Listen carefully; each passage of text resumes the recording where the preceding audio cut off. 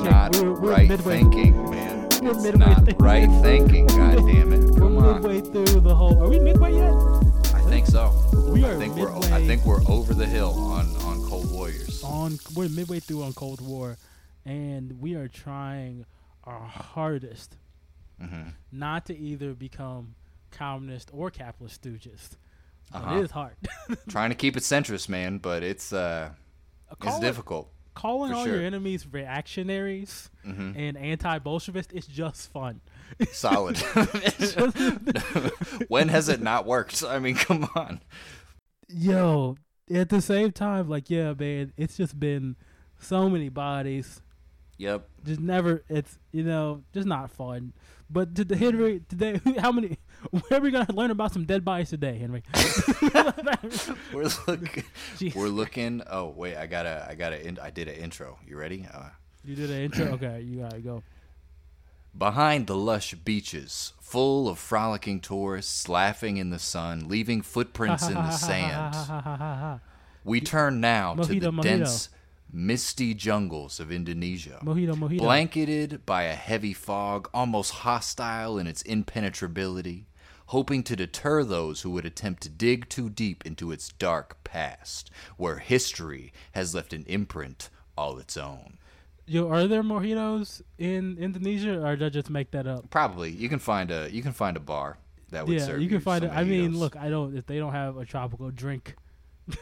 Like, They got hell to try. They probably have their own indigenous tropical drinks. You can get some sick drinks in Bali, but that's what I'm talking about. Bali is people always go to Bali, but don't know that like millions of people have died on the beaches of Bali. Indonesia, man. It Okay, is not millions. Tens of thousands. Which Tens of I thousands. mean, I think we're a splitting million hairs on. over. It's still fucked up. when yeah. you add it all up, all the deaths, it's like a million. It's yeah, no, Indonesia, the place that like your rich white friends go.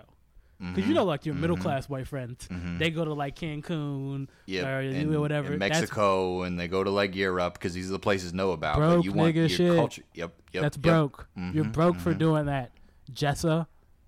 You're Jessa, broke. we see you out here with those We Instagram see you, posts. Jessa, Get and this not shit the outta actual here. Jessa I know, but the made up Jessa in my mind. Right. The you know what I mean? metaphorical, the archetypal Jessa that we all know.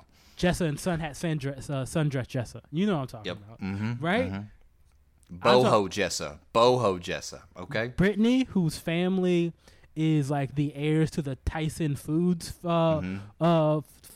fortune. Yeah, she goes to Bali. Yep. She goes three to Bali. three eyes in her name. Put them where you want. Brittany, Who wow, cares? yeah, there's a lot of eyes. in Yep, that 3 eyes.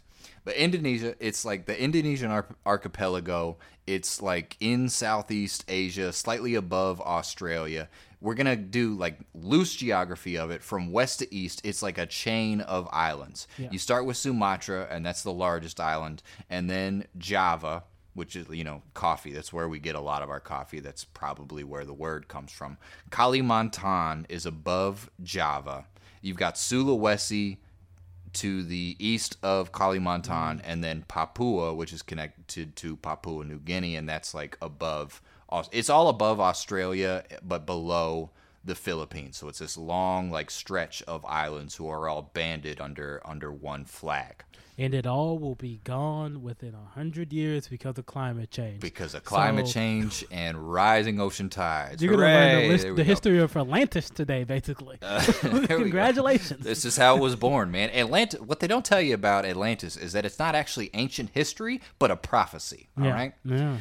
So the guy that we're looking through, or we're looking at the history of Indonesia through the lens of this guy, Suharto, who was like the second biggest president in Indonesia. He was born on June 8th of 1921 in Kemusuk, which is in central Java. And, his early life, he's got some family troubles. Like his dad leaves and he's got some tensions with his adopted father. We're not really going to talk about it all that much. I want to jump right to June 1st of 1940. Okay. He's age 19, or like 18 turning on 19. He's accepted into the KNIL military school, and that is like the Dutch military academy, because Indonesia at this time it has been for a while, a Dutch colony. And he's stationed near Malang, which is in East Java. Yo, the Dutch are like low key, like nobody ever talks about them as like the colonial superpower that they were. Yeah. But the Dutch are all that weed you're smoking in Amsterdam is built on the bodies of indigenous people. I just want to let you know that every time you go to the dam, which is what I call Amsterdam, because I've been there once, and I want to make you feel like I'm important and I've done things in my life. National profession is plugging dams with school children's fingers with a bunch of fat joints. That's where it is. That's how you plug a dam in Amsterdam. Hey-o, yeah, man. Those and then you get fat blunts. Yep. And just then you plug them all up. And then you get some fries and falafel after. Strong Middle Eastern population there, big dog. Yep. Strong Mediterranean population. I bet that, But yeah, they kind of also escape the imperialist or they shouldn't escape the imperialist legacy, but it's like Spain's the big one because they conquered like all of South America, but they also like died out the first. You know what I mean? Yeah. Is like they were the first to do it, but then everybody on their heels, like the English, the French, the Dutch, fucking Belgium, they all did it better. if you want to consider imperialism a sport or a good thing, which you shouldn't. But I mean, I think they I think they died out first because they have two words for that are just like the feminine and male version. Masculine Everybody's just form, like everybody's like, yo, why do we gotta say la and l before everything? Let's just Fuck simplify this. it. Yeah, come on. Get him all the pronouns. fuck out of We're all nouns. We're all nouns. But we're gonna keep it because we sound sexy. We sound like sexy people, so we're keeping nice it. language. El Matador, right? Yeah. There you go. So it's a Dutch colony again, and like early 1940s, the Dutch begin recruiting the indigenous for their army because World War II is on the horizon. They see what's going on in China. They're like, we don't want that to happen here, although we know it's going to. And it isn't until March of 1942 that the Japanese invade Java, and Suharto, our guy, he's fighting against the Japanese for a while, but then he abandons his post for whatever reason. And he's like unemployed for a little bit. He's like a grifter, just kind of wandering around. And it is until November 1st of 1942 that Suharto figures, well, if you can't beat him, join him. And so he joins a Japanese-sponsored police force, the Kempeitai, where he encourages like a local Javanese adaptation of Bushido, which is the warrior culture of the samurai. 8 months. Yep. He spent 8 months fighting. I was like, yeah, I'm good on this. Let's do it, man. I mean, he's a hell of an opportunist, as you'll come to find out. So in 1942 to 1945, this is the Japanese occupation of Indonesia during World War II. And I guess what you hear about a lot is all the Korean comfort women and the Chinese comfort women that were imported from Korea and like just exploited in China as well. But like the same thing happened in Indonesia, that there were a bunch of like Indonesian comfort women during this period, during the period of occupation as well, of like women being sold into sexual slavery and all sorts of fucked up shit. And as we know from one of our friends, our stand-up comedian friends in Houston, Texas, Indonesians not good-looking people. Who do we know? Doug. Doug is half Indonesian. Oh, not a great-looking guy. Not at all. No, not a great-looking guy. And you've heard it here. That you can beef with me all you want. You heard it here Doug. first. You could come at us, man. Come on, man. Come at us. He's actually a very good-looking guy, and it's frustrating. We don't like him for it. Let's move on. Long hair. He's like an Indonesian Jesus. I didn't know that, man. Yeah. Good-looking man. We've said enough. Okay. We've said enough. So August 17th of 1945, this is like, a week or two, roughly a week after the bomb has been dropped on Japan. They surrendered. I think Japan surrenders on the 15th, if I'm not mistaken. Anyway, 17th of 45, Indonesia's like, all right, we're fucking independent now.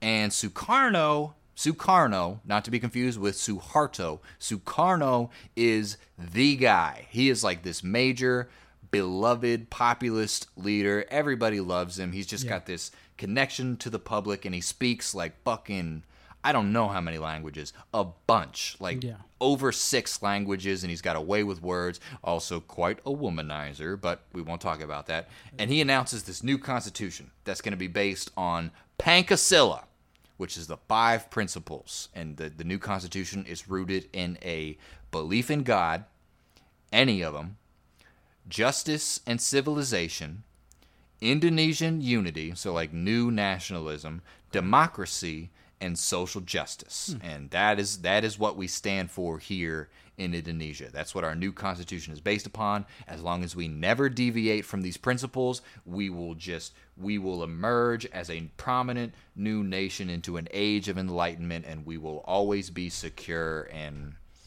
confident in ourselves or whatever. That's interesting. Yeah, no, that's that's like, it just came in kind of dope, kind of with the Sukarno. Why are the names Sue? Do you know that? Do you know why? I don't. There's a lot of Sue. There's a lot of Sues in here. Names. Ibnu Sutowo, he comes in later, and not in this, but he's around, and I don't know. Because I know, like, Indonesia, like, is like the largest Muslim nation in the world. Mm-hmm. Largest Muslim democracy, if I'm not mistaken. I thought it's the largest Muslim nation. I thought they like larger, like they're like larger than fucking. They're Pakistan. the largest. They're the largest Muslim nation, and I think also the largest Muslim democracy because of their political system.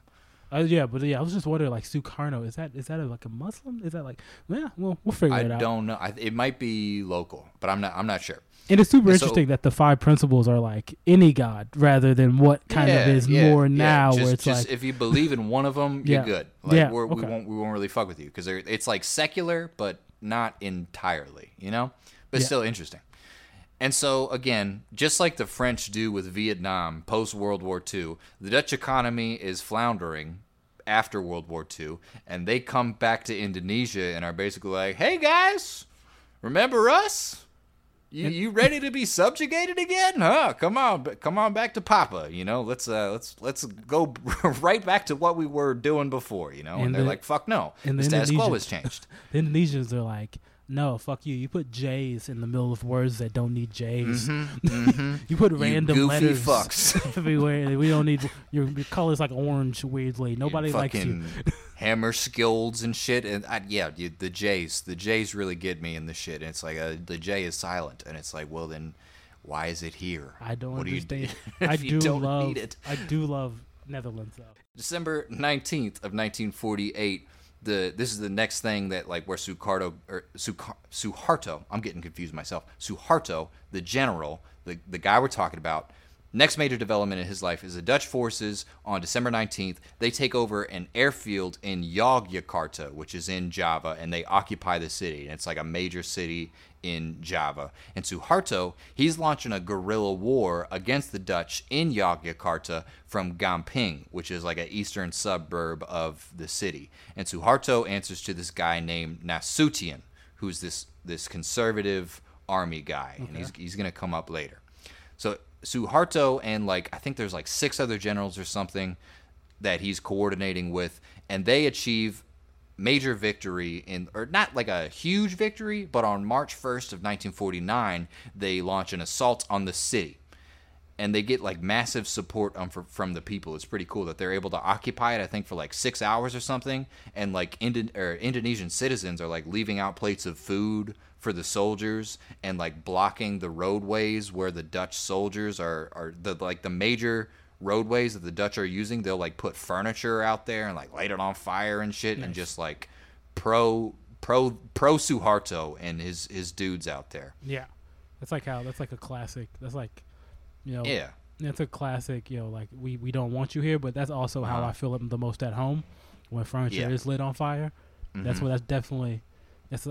how I sleep. You know what I mean? Yep. Gotta light a couch on fire. Flaming bed every night, or that's the only way. Okay. The only way I can sleep. You know what I mean? Bed of flames. Yep. So they fail to ultimately take the city, but the fighting is severe enough to where both the UN and the United States, they turn to the Dutch and are like, "Hey, you goofy fucks, maybe you should calm down in Indonesia. Maybe you should come to the negotiating table. Maybe this isn't the way to do things." And ultimately, that's successful. On May 7th of 49, you get the Roem van Rooyen Agreement. And this is now the emergence of independent Indonesia. And Suharto, he occupies the city of Yogyakarta. And they still have a sultan due to some like ancient tradition. Yeah. And the Sultan of Yogyakarta, he orders Suharto to disarm, quote unquote, all irresponsible elements And Suharto, he's like, okay, I need to disarm the communists.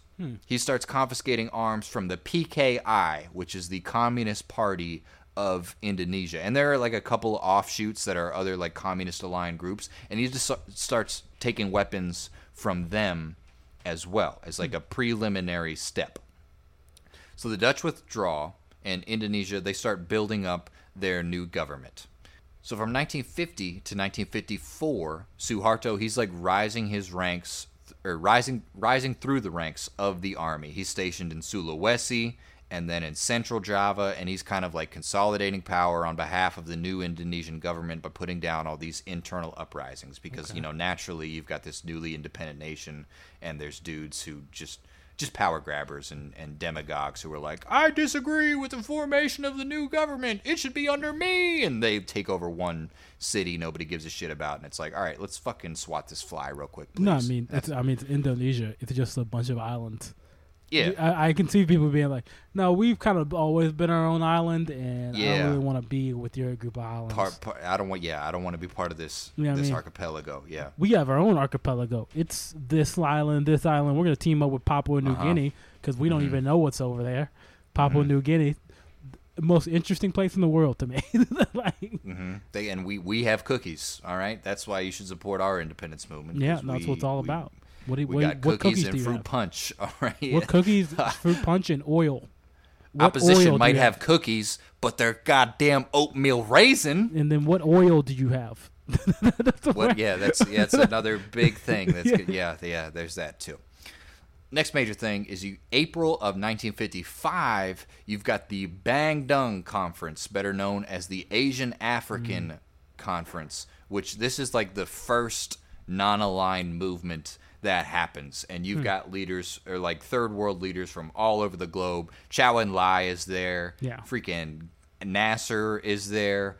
Jawaharlal Nehru of India and Indira Gandhi go there as well. And it's just like, it doesn't really come to a whole lot, but the importance is that they had it at all. Yeah. And Sukarno, the populist leader, the politician, he speaks about the spirit of Bandung. And he kind of harkens back to like colonialism. It's not just some old vestige of the past. This is a modern, lived historical fact that we're still grappling with today. Yeah. In the speech, he says, "We have seen all the wastage it causes, the poverty it causes, and the heritage it leaves behind when, inevitably and reluctantly, it is driven out by the inevitable march of history." Yeah. And there's a kind of an interesting anecdote is that Nasser, he comes back with the spirit of Bandung, and he starts broadcasting it on the radio, and the radio frequencies actually reach the Congo, and none other than Patrice Lumumba listen to those broadcasts about the spirit of Bandung. And he's like, yeah, this is bullshit. And so it's kind of crazy that went that far. Somebody bought somebody had a satellite or whatever, or a tower that was just way too strong. They just had a too strong tower. we didn't mean for it to go this far. Our equipment's working too well. You understand how far Egypt, even the south of Egypt, is from the Congo? Yeah. Come on. You got to go it's the length of the Nile. The whole transported all the way across. Yeah. It might have been from like Sudan that they were broadcasting it, I think, but I know like Nasser was responsible for it being broadcast, and then Patrice hears it and he's like, "Oh, okay, this makes sense." But Eisenhower and his boys fucking hate this. Like this is called by the people in Eisenhower's State Department. They call the Bandung Conference the quote unquote Darktown Strutters Ball. I don't even get that racism. I just know it's racist, but I don't get it. Yeah, that's that hot 1950s racism, you know, where you're like, I know you're saying something fucked up, but I can't immediately place it right now because the terms have fallen out of vogue. You know, and the panacea of like of racism. That's somewhere like in my like grandparents being like, yeah, man, Darktown Strutters Ball. It's referencing this one part of town. Yeah. A town that no longer exists. That the highway went around. But the alarms are going off. Shouldn't have said that. And it kind of goes back to Eisenhower and like the Eisenhower's administration and the impossibility of neutrality as far as they're concerned. They're like, you're either a fucking dirty communist or you're one of our many stooges. Yeah. All right, you can't be a nationalist, you can't be neutral, you can't have no stance. You have to accept aid from somebody. We know you're broke. Like, what are you doing? So in the fall of 1956, the CIA agent Frank Wisner, maybe Wisner, Frank Wisner, he worked in Eastern Europe when like the CIA was first being built up, and he works under Allen Dulles. He tells the CIA head of the Far East Division that he, quote unquote, thinks it's time we held Sukarno's feet to the fire. About what? Like about being a goddamn dirty communist. Due to the Bang Dung conference, you've got like all these third world leaders over in some city in Indonesia that we've never fucking heard of, and they're saying that they're not going to let us destroy their economies. Like, that's not okay. You know, we got to do something about this. Around the same time, Vice President Nixon, Richard Nixon, says that a democratic government was probably not the best kind for Indonesia because the Communist Party could actually win elections there. That's the end of the quote, is not the best kind for Indonesia. That's where the quote ends. Yeah. But the whole reason he says this is because he recognizes that like communism is really popular in Indonesia, or at least it seems really popular to America in the late 1950s. And it goes back to like their biggest fear is not that it's not a communist takeover, it's that a communist will be elected president. Yeah. That will change. That will like beat them at their own game almost. And like, we can't start making sense. That there'll be a genuine policy that comes forth that actually resonates with the people and does some good. And it's like, well, we can't have that. Can't have that. Can't have goodness for anybody. It's all our goodness. You know, Only good can happen is when people get hit with water hoses for at least 10 to 15 years, and then we will give them something begrudgingly that we will peel back after time. Yeah, that's it, man. That's all you got. That's all you got to do. Yeah. In December 1956 to March of 1957, there are all these uprisings from all these colonels in like Sumatra and Sulawesi, which are those two islands, and they're all pushing for like regional autonomy, and they want Sukarno to reform his cabinet because they love Sukarno, but they hate the guys around him. And so Allen Dulles, DCI of the CIA, he hears about all of them, and he's like, all right, this is our opportunity. And so the CIA starts to fund and arm all of those separatist colonels, right? And it's all suspicious because the Indonesians are looking at these separatist movements, and once they defeat them, they're like, hey, where'd you guys get these guns? Why do you have a laser gun? Yeah, we don't fucking have laser guns. We don't have laser guns. There's only one place that has the technology to build laser guns, and that's America. We have one laser in this whole entire country, and that's little Johnny One Leg in Bali, and he just plays with it up against the wall, and he got it from a Dutch guy that fucking molested him, and that was 15 years ago. So what do you have a laser gun for? There's only one. We all know there's only one laser. We've all seen the one laser. He fucking does his little performative shows out there, and he's killing it right now. And he cries because he was molested by Jord. Dutch. Yeah, Jord, the Dutch guy. Jord von Steugenstraffel. And the Steugenstraffel is just, I molest boys in Dutch. It's amazing nobody nipped this one in the bud once they translated it. You know, it's kind of crazy we let it go on for so long. It was legal in the colonies. That's what the 50s were like. Molestation was legal as long as you weren't white. That's the way. Yeah, as long as they weren't white. Yep. And it was the colonies. It was okay. It's pretty fucked. Yeah. This is not true. Don't tell anybody this. So don't quote us on this, please.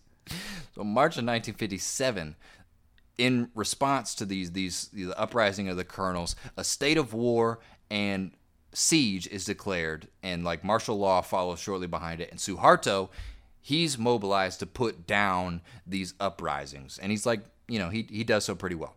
So mid-1957, you've got these elections, and the PKI, they get some marginal gains. They do all right for themselves. However, U.S. intel about these elections massively overstates the margin by which they win. He says that like U.S. Intel says that they've got this absolute majority when really they've only won like 27%. And after this, Allen Dulles authorizes Frank Wisner $10 million to fund CIA operations in Indonesia. Like, we have to overthrow Sukarno and his corrupt cabal of USSR stooges. All right, we're gonna take them the fuck out. I just like to think that they just like somebody at the CIA like skipped an Indonesian class when they were like a sophomore in college, and then they fucking got the report and they read plurality, but they fucked up because they skipped that day. They thought majority, and they thought it was majority, and they're like, oh, they got a majority. And there's the same. Yeah. And that's why you go to. That's why you got to go to class, kids. But man, you can end up getting a lot of people killed. All right? If you don't, it's just one technicality that just brought down a nation. Like, it happened. I had a professor confuse the two. Maybe we should just do away with the word. It's a useful word, but we do really need to teach. There's no other word to describe a plurality versus Yeah, you got to learn it. Google it, man. There's no excuse. Everybody's like, yo, white people will stop being a majority and we'll be majority minority, and it's like, well, there'll still be a plurality of whites, which will kind of be the same thing. Yeah. Well, 1958, the U.S. support of the Indonesian army is like in full swing, and they're encouraging their top guys, including Nasution, not so much Suharto because he's not really like a major player yet, but they're encouraging Nasution and the guys around him to form a state within a state. And one of the ways they're going to do so is by civic action. They have all these civic action programs which are designed to like develop the nation, and they think that if we build up the nation, if it's developed enough, they won't fall to communism because they won't see that as the only way to develop the nation. And this is going to strengthen us and make sure that that this is the next major domino to topple. Yeah, oh yeah, this is when they, instead of like trying guns, they're just like, yeah, how about we make everybody like let's do give them relatively well. Yeah, like, ensure a standard of living, and then maybe they won't fall into communism. But it's also like, if the military is the one to build up the nation and to aid development, then it makes them look good, and those are our guys. So fuck yeah. Yeah. So early to mid 1958, Suharto, he's putting down the insurrections gradually, and the Indonesian government, they're making gains, and the lieutenant colonels who are making the uprisings in Sulawesi and Sumatra, they would have been put down sooner if it weren't for CIA air support. There are these guys, like, they're launching bombers out of Singapore and Manado, which is in Sulawesi, like kind of close to the Philippines. Okay. The most notable one. So the CIA, let me get this so I can track. CIA is supporting rebellions of lieutenant colonels in random islands in Indonesia. Suharto is putting down the rebellions for the Indonesian government. Okay. In Sukarno. Okay. Yeah. But like, meanwhile, the U.S. is kind of pursuing this alternative track to where they've got their contacts in the army, and they're like, we need to develop it and not really fund armed rebellions. Like, we need to change the system from within. So the worst bombing that occurred, the worst CIA bombing of Indonesia occurs on May 18th of 1958. It's the bombing of Ambon by this guy, Allen Lawrence Pope, who's a CIA guy from none other than Miami. They're all from Miami for some reason. They're all. It's one of the largest CIA bases is in Miami. Very strange.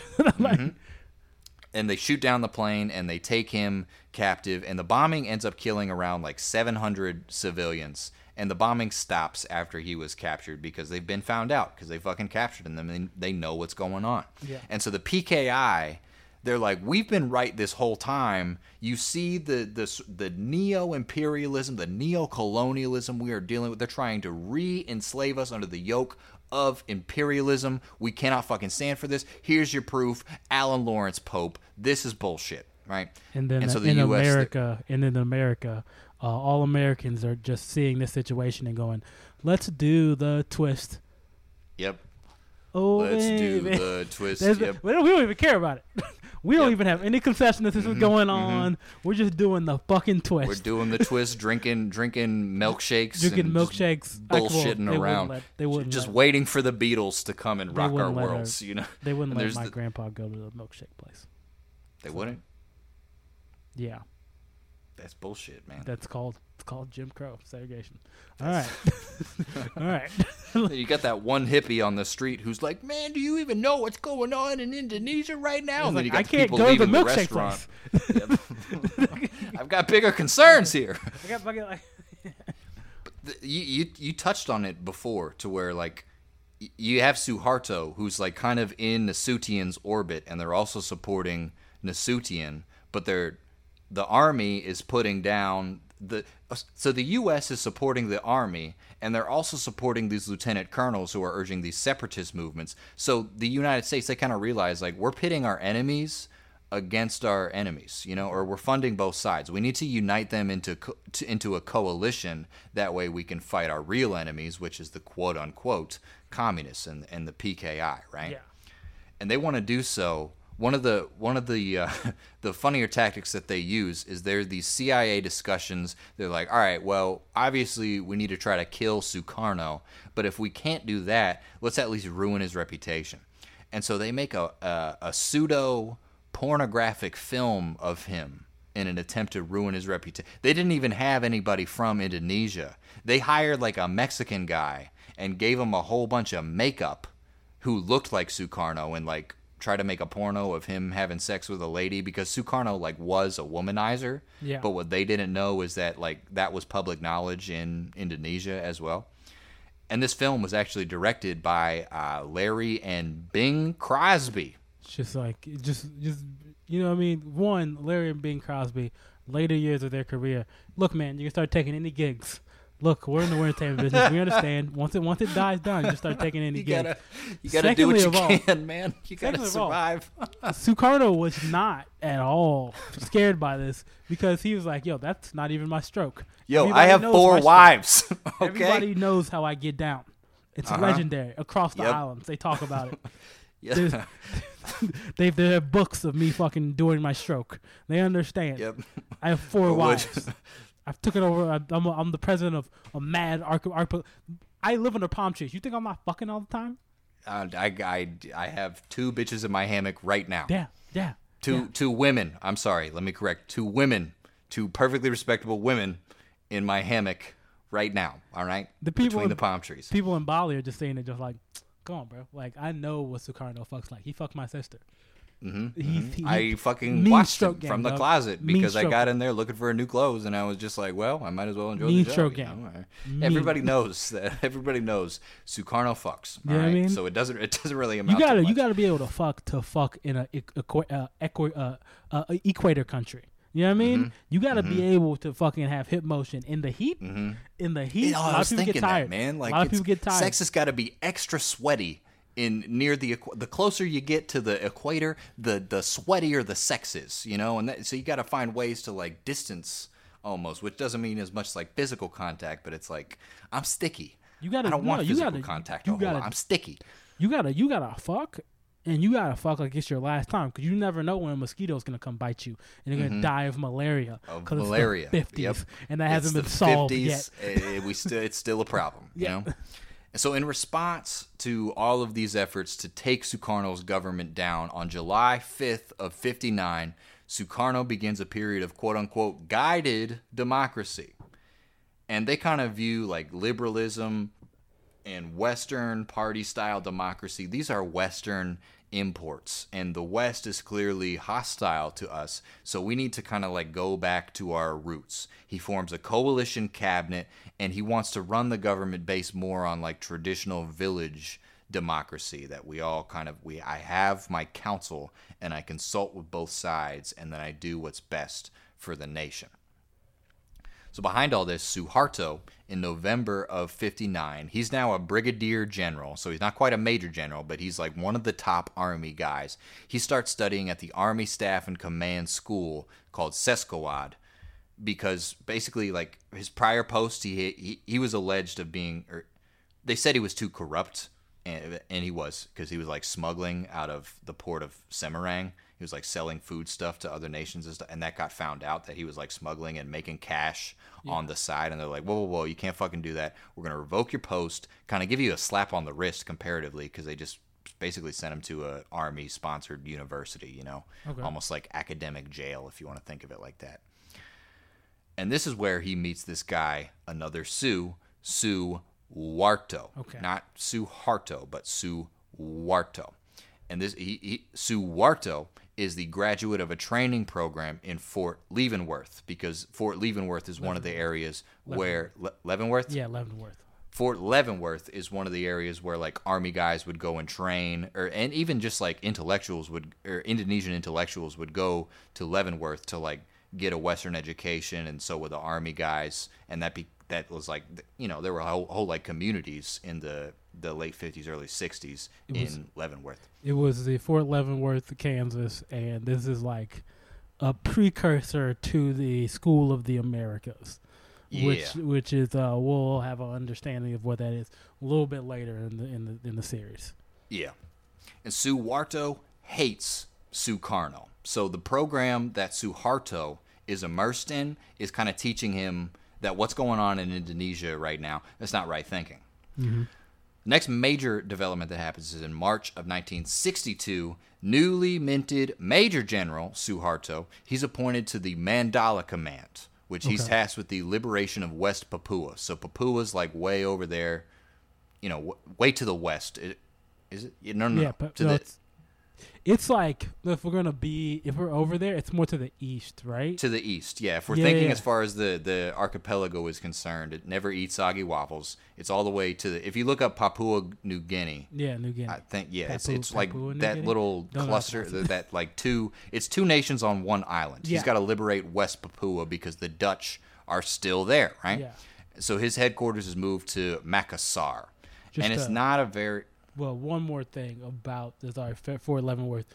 Again, this is a precursor to School of Americas. You got to understand, this is where they're teaching people, army generals, army people, commandos, all types of dudes, about how good capitalism is, America is, everything here is dope, and how bad the stuff that is going on in your country. They're doing that for a lot of different nations, and it's going to come back. Oh, yeah, all the people over there starving in your country, that's actually good for the world. That's actually how it's supposed to be, so don't worry about it. If you just give them a business... Now, they don't have food yet, but give them a business. Then they'll be able to build money out of nothing. And then, but don't worry about the oil we're taking from your country. That's not important. Don't worry about it. It's actually their fault that they're poor, if you look at it. That's the way. They don't have Protestant at work ethic. They're not Protestant? They're not puritanical Protestants. No. They're fucking up. It's their fault, all right? Don't worry about them. Don't feel bad for them. Capitalism. You get rich. We get rich. They suffer. Now you want to be rich, don't you? Do you want to be rich? I want to be shit. Fuck, I want to be rich. Fuck that. Hell yeah. So his HQ is moved to Makassar. It's like not a very successful campaign, but eventually they succeed. October 1st of 62, West Papua is placed under UN administration, and then May 1st of 63, it's incorporated into Indonesia, the Indonesian archipelago. Oh, I just remembered how you said that. How you say that? It's Papua. It's Papua. Yeah, no, I've fucking been thinking this whole time. Like, why the fuck? What is it? Does that sound goofy? The Papua. I'm not perfect. No. Look, I just did 3 episodes where I mispronounced Chow and Lai every single time I said it properly. It's Zhao. Chinese is different. Zhao, in Lei? Okay. In Lai, who knows? 62 to 63, Sukarno is drifting closer and closer to the PKI. Their interests are aligning more, and the West is becoming more and more concerned with this. Those 2 years is around the same time as confrontation or confrontasi with Malaysia. Malaysia is basically being gerrymandered by Britain to like include other regions that are not communist, when like Malaysia historically, or the ruling people, the most popular party in Malaysia, as it's known historically, is communist, and they're trying to make sure that Malaysia, the emerging new nation, isn't totally communist. And Sukarno's like, we got to go to war, but the army's like actively undercutting his effort because the army doesn't believe that they should be going to war, right? Okay. Suharto, he was Major General stationed at Kostrad, which is in Jakarta, the capital of Indonesia. Kostrad is the General Reserve Command. So that's where he is at the time. It isn't until January 1st of 1965 that Suharto is made deputy commander under this guy, Omar Dhani. Okay. And Omar Dhani is in the Air Force. He's an air marshal and also prominent member of the PKI. Yeah. And now he's responsible for the operational affairs of the war. But he's like undercutting the war effort at every turn. He's like shuffling around the staff, and they're dragging their feet as far as like reinforcing the areas that they're supposed to. And they even go as far as to like tell British and Malaysian officials like, yo, the army is not for this war. We don't really give a shit. Like, don't worry. And he's doing a little bit of smuggling on the side because they're not supposed to be trading. But Suharto's like, I can bend the rules. I do what I want. So in January 1965, the PKI is speaking up. They're saying, hey, we want to start training a militia. We want to start arming and training private citizens because this militia is going to act as a fifth column. Okay. We're at war with Malaysia right now. We're going to need all the help we can get. Might as well start arming civilians, a.k.a. our supporters. Yeah. And the army is like, hell no, that's not happening.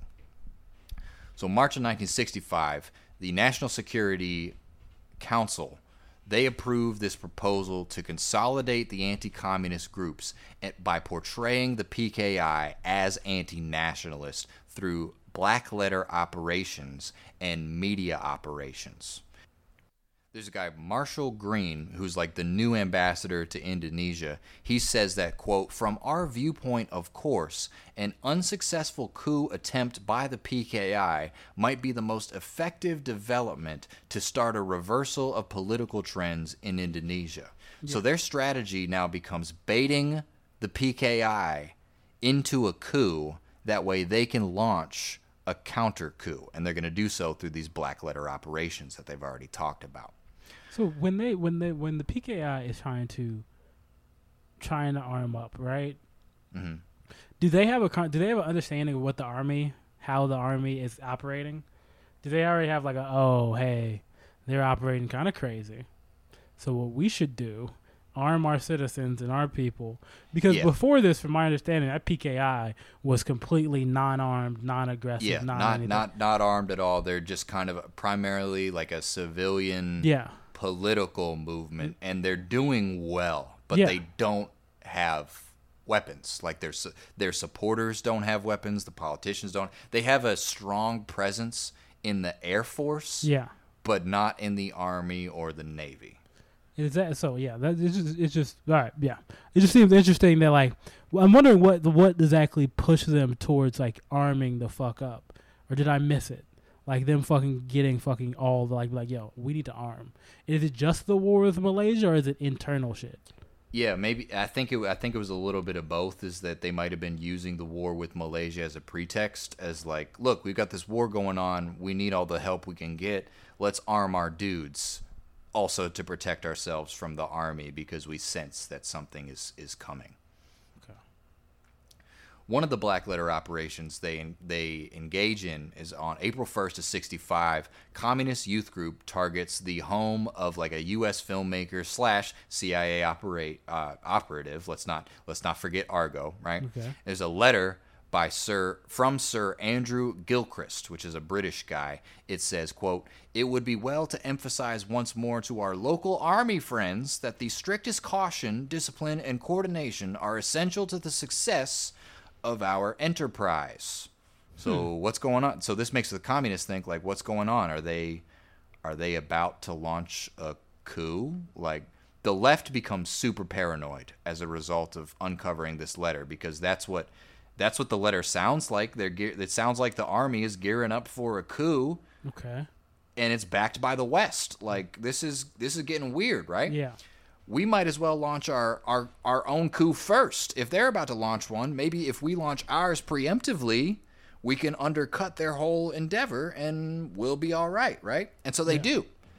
On October 1st of 1965, the Communist Party, the PKI, they launch a coup, and it's known as like the 30th of September movement, but it's like the coup is not planned well, which is why it happens a day late. Okay, wow. 6 top generals in the army are executed at Lubang Buaya, which is Crocodile Hole. Okay. So like they kill these guys and they dump their bodies down a well, and crocodiles presumably eat them. I don't imagine what else the crocodiles would do. It just sounds like something in Louisiana, like outside of Lafayette, like a bar that's really like where they're bikers. I feel like I've driven past this. Like you know what I mean? Yeah, Crocodile Hole. Crocodile. We got Dillahull Hole. And Dillahull Hole. We got crawfish and Dillahull. Crocodile and fried alligator. They're different. Mm-hmm. They're different. Goddamn it! You can taste the difference. All right. Taste the difference. So they give 7 a.m. They give a radio broadcast that's saying that the PKI is taking measures to stop a coup by the councils of generals, which is all like Nasution and Suharto and all their boys. That whole cabal, they're coordinating with the West through the CIA, and we need to launch this coup in order to make sure that doesn't happen. But it falls apart because they can't get the immediate support of Sukarno, even though they thought he would support it, and they're just like it's very sloppily organized, and it just kind of falls the fuck apart. So PKI fucking goes, all right, we'll launch a coup, and then Sukarno's like, yo. What are you doing? What are you doing? You're playing right into their hands. Yeah. They wanted you to do this so they could launch a counter coup, right? Yeah. And some people think that like Suharto arranged the coup. I don't know if I believe this, but this is kind of like the prominent conspiracies about Indonesia. Is they're like he used the coup to kill those six other generals. Those were Suharto's competitors. Yeah, and he had them all killed in one fell swoop. And now he's set himself. I'm thinking that. Yeah, nobody's that fucking good. It's a little too perfect. That's a lot. That's you're the greatest. There's no chance if my man's pulling off things like that.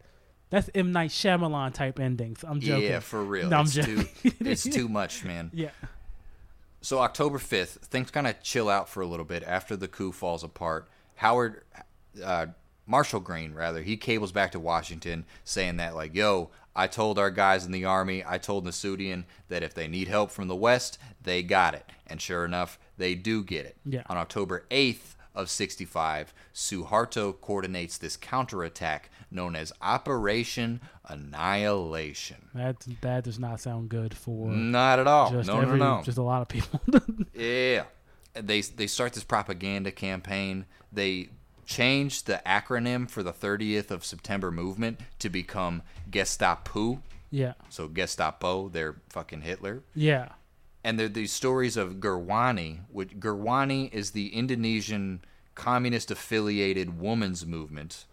There's stories of Gerwani mutilating the genitals of the dead generals at Lubang Buaya with small razor blades before throwing them in the well. And they're saying like the PKI is digging all these mass graves, and they're stocked up with all these Chinese weapons, and they've got all these foreign weapons, and they're about to kill everyone who's not a communist. We gotta do something, guys. Jesus Christ. So yeah, just that hot propaganda. They just fucking start. Oh, totally. Yeah, I wonder what stand-up comic was like. If we change this letter here, it's Gestapo. Gestapo. Man. Yeah, how about that? And then they're like, we don't get it. It's like Gestapo, like Hitler. Gestapo. Yeah. Oh. It's like that's why you didn't succeed in America, because you're not a good stand-up comic, and you had to go back to Indonesia. For the government. He gave him that acronym, and they're like, all right, we're gonna use that. Take him away. Take him away. Take him to the prisons. Yeah. You know, it's like, well, I came up with this. You could just give me some money, and it's like, nah, we don't. No. That's not how it works here. You're a stand-up comic. You're probably communist. Get out of here. You're worthless. We're gonna kill you. We're gonna kill you anyway. So there's these like brutal reprisals and massacres against the Communist Party all across Indonesia, and some of them are carried out by the civilians because they've been radicalized by the propaganda and convinced that there's an internal enemy, and it's the left, and they need to do what they can to kill the left. Okay. One of the worst massacres is in Bali, which is like the Hindu island that fucking Jessa's vacationing at. Jessa can't get there. We're talking about Brittany. Jessa's the one who broke He's going to the Yucatan. Okay, got it. Brittany is over vacationing in Bali, partying on the beaches, without knowing that Bali, in like December of '65, one of the worst massacres of the 20th century. Between 50,000 to 80,000 people died, and there are some really like sick stories of like.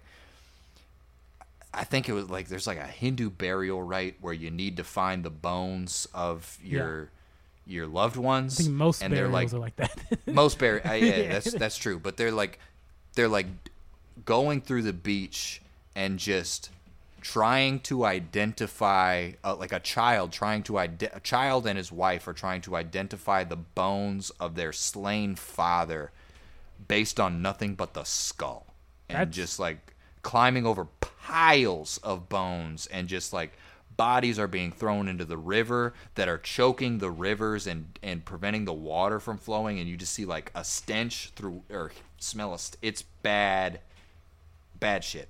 And that's and there now an Instagram model is taking pictures just to show just one ass cheek, just to show you one ass cheek to let you know it's there.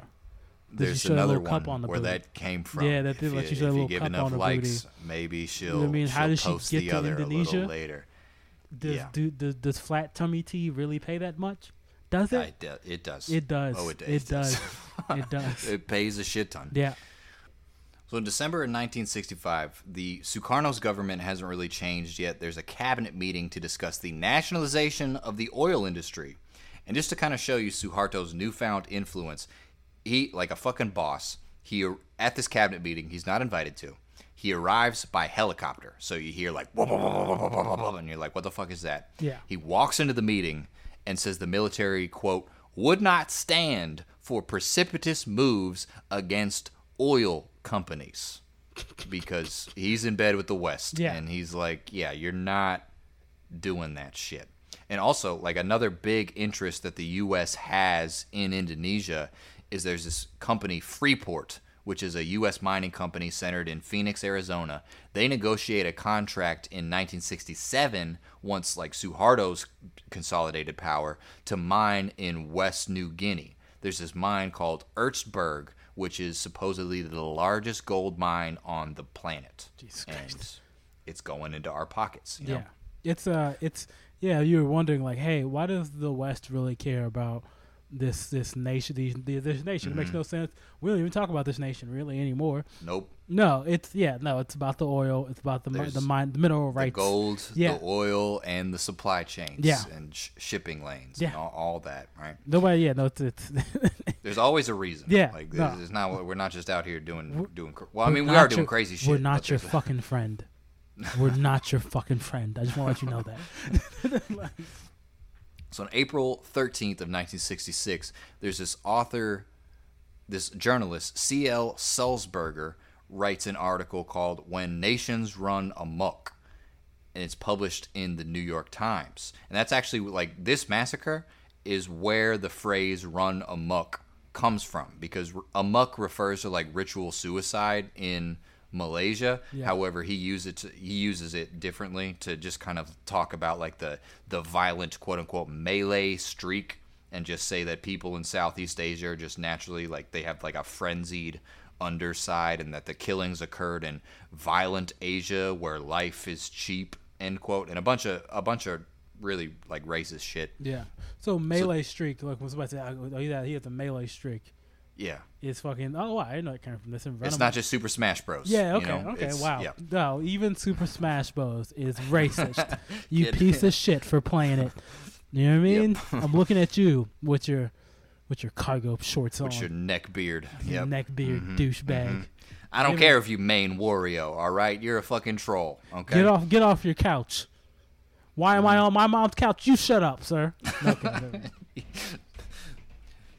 The total estimations are around between 500,000 and 1 million died, with another 1 million imprisoned in concentration camps, all with U.S. support and involvement.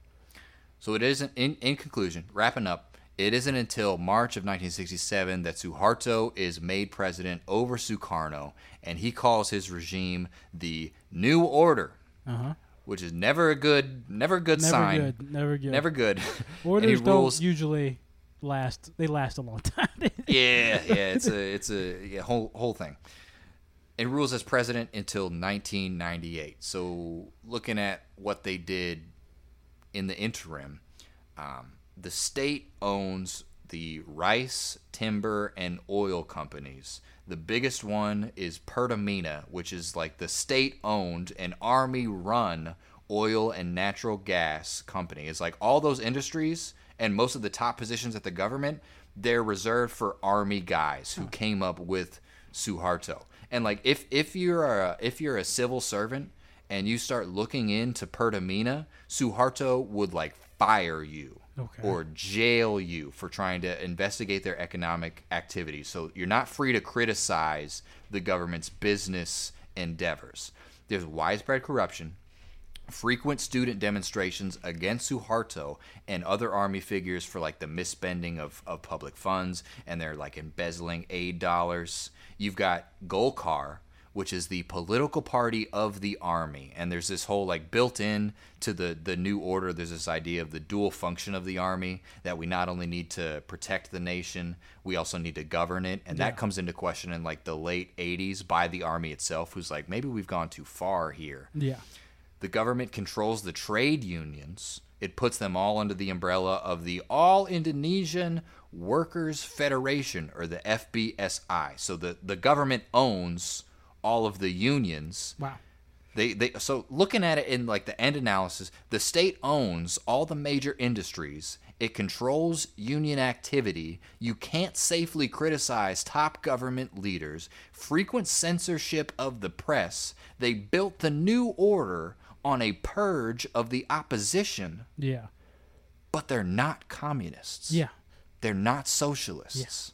They do all of the things the United States claims to hate about socialism. Yeah. But they're more like a corporatist autocracy that's willing to sell itself to the U.S. You know what I mean? We really don't care about your rights. We really don't care. We really don't care. Do you have oil? Do you have oil, and do you have minerals? Let's get to the bottom line here. Do you have resources? Minerals, oil, and I don't know, maybe what other resources? What other resources do we want? Minerals, gold, timber, rubber, sometimes diamonds. Those are all minerals. If we can get them, those are nice. Yeah, like look. Do you have the things that make people rich?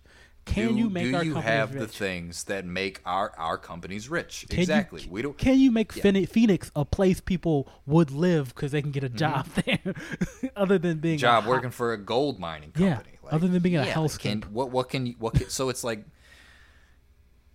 we don't actually give a shit. No, we don't. We don't care. Like, we tolerated all of this stuff in Indonesia, and it's because Suharto was willing to sell his country to us, and that's what happened. And we have like definitely covered a lot of communist, authoritarian governments on purpose because we wanted to like understand that, right? We wanted to understand different perspectives and like understand what exactly happened there.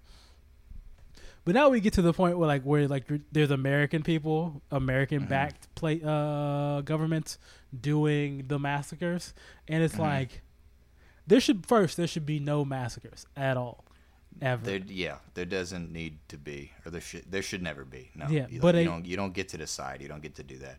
But we know all about the massacres for like the socialist reasons, but we never really learn about the massacres like this one. For the capitalist reasons and so that companies can come in and take. I guess my point in bringing it up was like all of the things you've been taught to hate about socialism and socialist censorship of the press, can't criticize the government, state owns all the industries. That's not exclusive to socialism. Yeah. You know, I wouldn't even say that's socialism. I would say that's the authoritarianism. Yeah. Anybody who's like, "Oh, socialism is bad. Look at look at any third world country. It's like, no, socialism is not bad. Dictatorships are bad. Dictatorships from the right are bad. Dictatorships from the left are bad. These are the tools of dictators, not socialists. You're getting your definitions confused. Dictatorships are like whores. They'll fuck anybody. They'll fuck anybody. They will any fuck fucking city anybody. or country, and they'll fucking just start masturbating in front of you. That's what dictatorships are all about. They're fucking. They'll just pop up. They just pop up right next to you. Maybe in your town next. You never know. Coming soon. Near you, baby. Yeah, you never know. The election in November is wild. You better download this episode while you can. Download all of them while you can before we get taken off the airways. No, specifically before I take Henry out back. Okay. I'll tell you, like a small Asian boy, just for the effect. Just writing in red paint. What are you gonna write? No anti-Bolshevist here, man. No anti-Bolsheviks? No, actually, for you, I don't know. I'm not gonna kill you, man. I'm not gonna kill you. Thanks, man. I appreciate that. I'm not gonna kill you. No, you couldn't. You never could. I'm a friend of the people. Okay. You couldn't without massive reprisals. Yeah, right? Without massive reprisals in various districts. We'll call them districts now. That's the most. Cool. Well, guys, I think that has been our episode on Suharto and Sukarno and the developing of the Indonesian government and the destruction of Indonesian democracy for Indonesian authoritarianism. I don't know words. You know what I mean? And Western-sponsored authoritarianism. I want to thank Henry for a great episode, doing the research on that one. Henry, what are the books that you read for this episode? I did a biography of Suharto by R.E. Elson. Okay. It's not good. Don't buy it. I read another one. I don't remember what it was. It's called A Pretext for Mass Murder. I think his name is John Rusa. I'm not sure about the John. His last name was Rusa for sure. Okay. And then there's one that came out this year called The Jakarta Method by Vincent Bevins. Okay. Good books. Good time. The last two are good books. Don't bother Okay, the first one is trash. That's a piece of shit. It is hot garbage. Henry, what's your social media? You can find me at Henry E. Price on Instagram and Henry Price on Facebook.